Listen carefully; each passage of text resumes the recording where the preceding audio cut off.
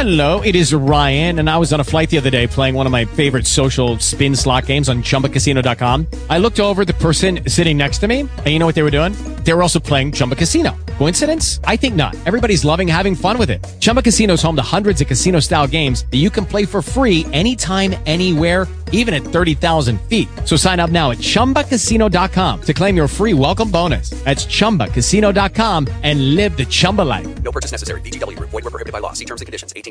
On the work that you've been doing recently, I've been enjoying the series. So I was wondering if you could start off by telling us a little bit about how you got this role in Cobra Kai.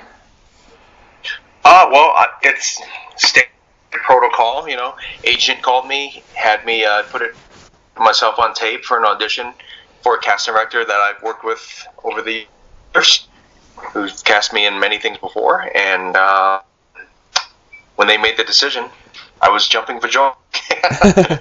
Were you already a fan of the series? Like, had you sat down and watched the other seasons prior to this, or was this kind of completely new for you? I mean, who in the world was not a fan of Karate Kid, right?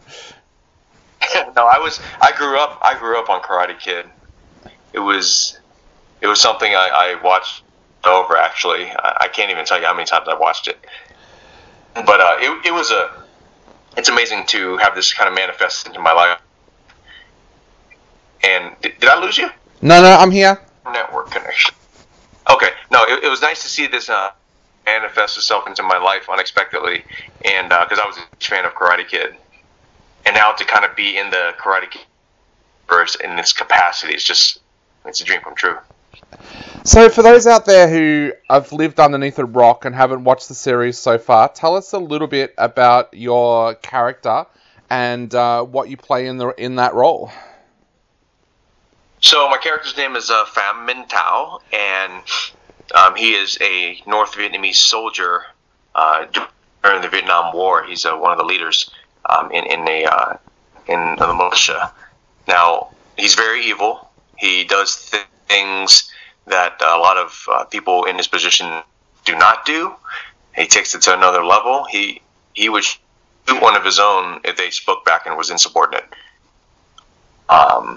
He's pretty. He takes evil to the next level, and he had to because Kreese was kind of crafted by him, if you will.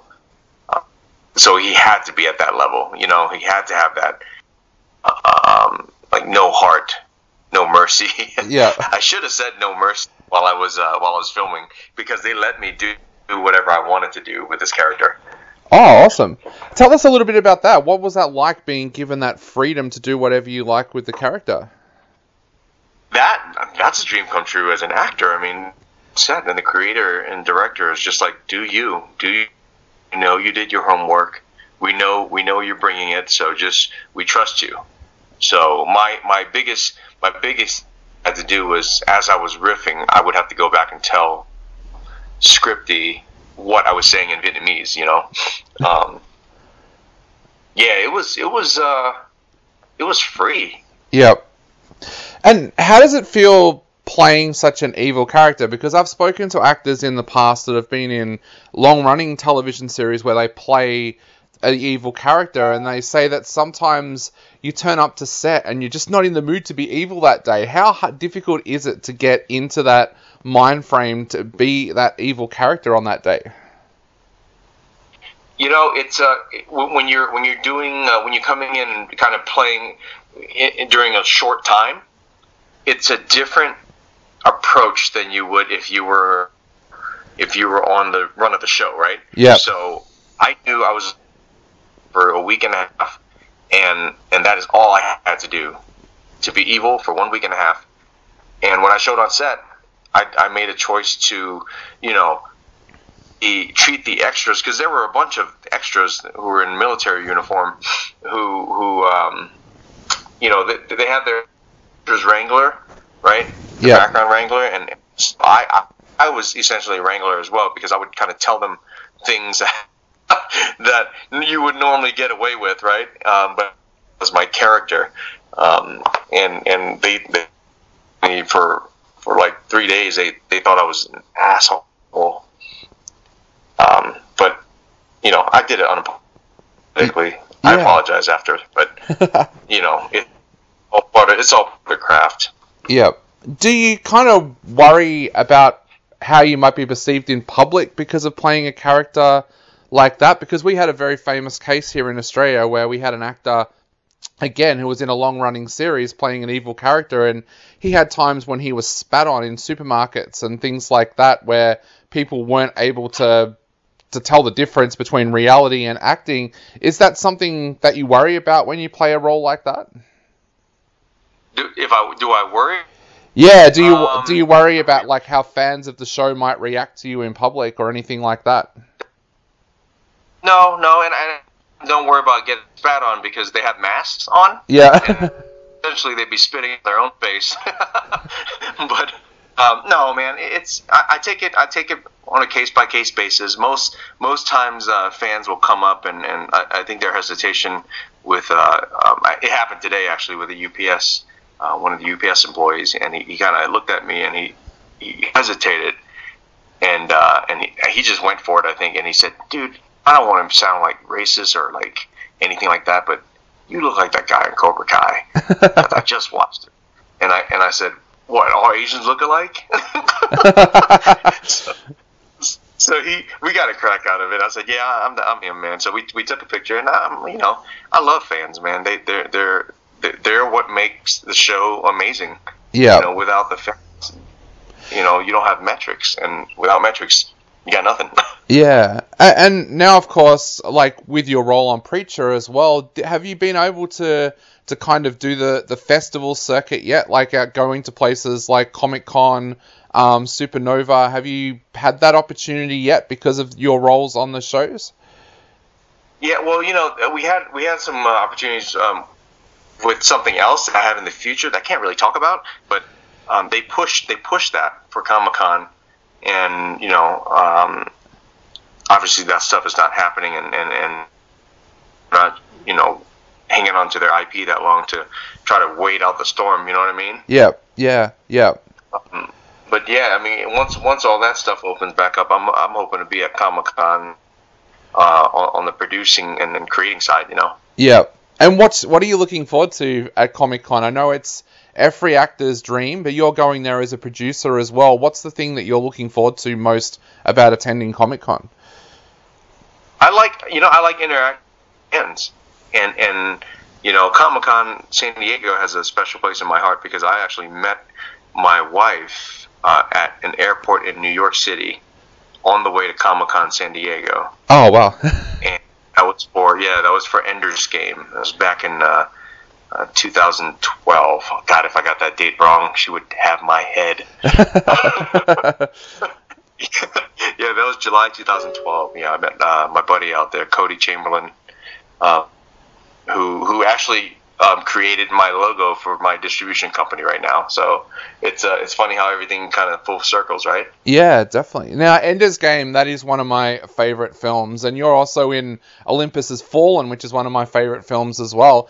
Tell us a little bit about the difference between acting in a big budget film like that and then doing television, because I know we have a lot of actors that listen to this show. So what's the major difference from being on a huge set of a film like that and then doing television? Is there much of a difference for an actor these days? A few things are different. When you come on a TV show and let's say you're day playing on a TV show, right, and you're not on it as a series regular, and if you're a recurring guest, it's really hard to and I don't really try, but I notice like sometimes it's kind of cliquey, yeah, but very welcoming. They've been on the show for years and they all know each other. I would say that's the really big difference.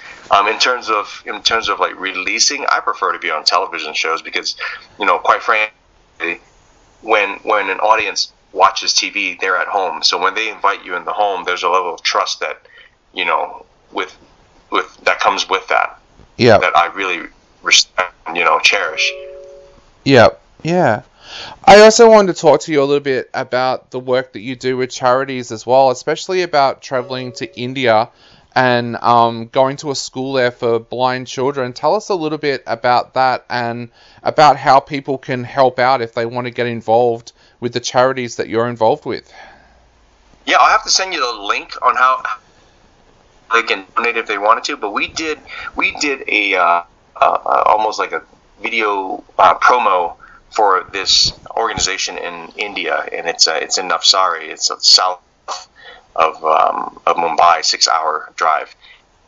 And what the guy did, he took in all these kids who were blind and deaf on his own will, and ended up with like 500 children that he was taking care of, through minor donations, and here and there's all sporadic, right? So the hotel group in the U.S.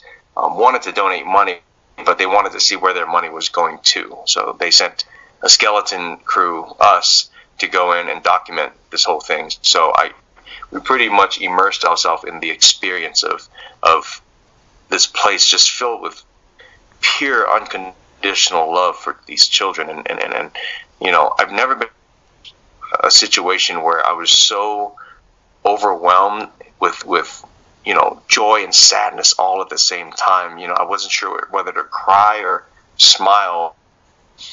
But yeah, ever since we did that, they got donations, a lot of donations from that group, and continued to flourish. And I look for those organizations all over the world so that I can go in and help, because they like blind giving money. I think giving the gift of storytelling and allowing it to take the organization to the next level is a lot more valuable, in my opinion. Definitely. And if you can send us through that link, we'll definitely share that for all of our listeners and our readers out there so that they can get involved as well. Han, I know we are running out of time very, very quickly, but just before we go, I would love to ask, what can your fans expect to see from you in the future when this crazy world opens up a little bit more? I'm going to be out there producing more movies with a film fund that we're securing. My distribution label with my partner, Kamikaze Dogfight. You can find us on Instagram at KAMIKAZE Dogfight. We'll announce all the films that we're taking in and the community that we're building. I'm all over Instagram at Han Soto. A couple of things that I have going on. I have a video game that's coming out this summer. I can't talk about it in detail, but it's supposed to be a winner, a home run. The other thing to earmark is Reminiscence with Hugh Jackman. Okay. I play a high-profile lawyer. Yeah, so that's all exciting stuff from all over the board. Awesome. Well, we cannot wait to check them out. But for now, we'll all go back and watch some more Cobra Kai so that we can see you on the screen in all of your evilness. Again, thank you so much for joining us today. It's been an absolute pleasure. David, thanks for having me, brother. Not a problem, mate. And anytime you want to contact us to publicize anything you're doing, just definitely drop us a line. Yeah. When that game comes out, we'll reach and we'll get going. I'll bring my castmate on as well. Definitely. That would be amazing, mate. Thank you so much. Take care. Be well. Stay safe. Talk soon. Bye. Yeah. Bye. With Lucky Land Slots, you can get lucky just about anywhere. Dearly beloved, we are gathered here today to... Has anyone seen the bride and groom? Sorry, we're here. We were getting lucky in the limo and we lost track of time. No, Lucky Land Casino, with cash prizes that add up quicker than a guest registry. In that case, I pronounce you lucky. Play for free at LuckyLandSlots.com. Daily bonuses are waiting. No purchase necessary. Void where prohibited by law. 18+. Terms and conditions apply. See website for details.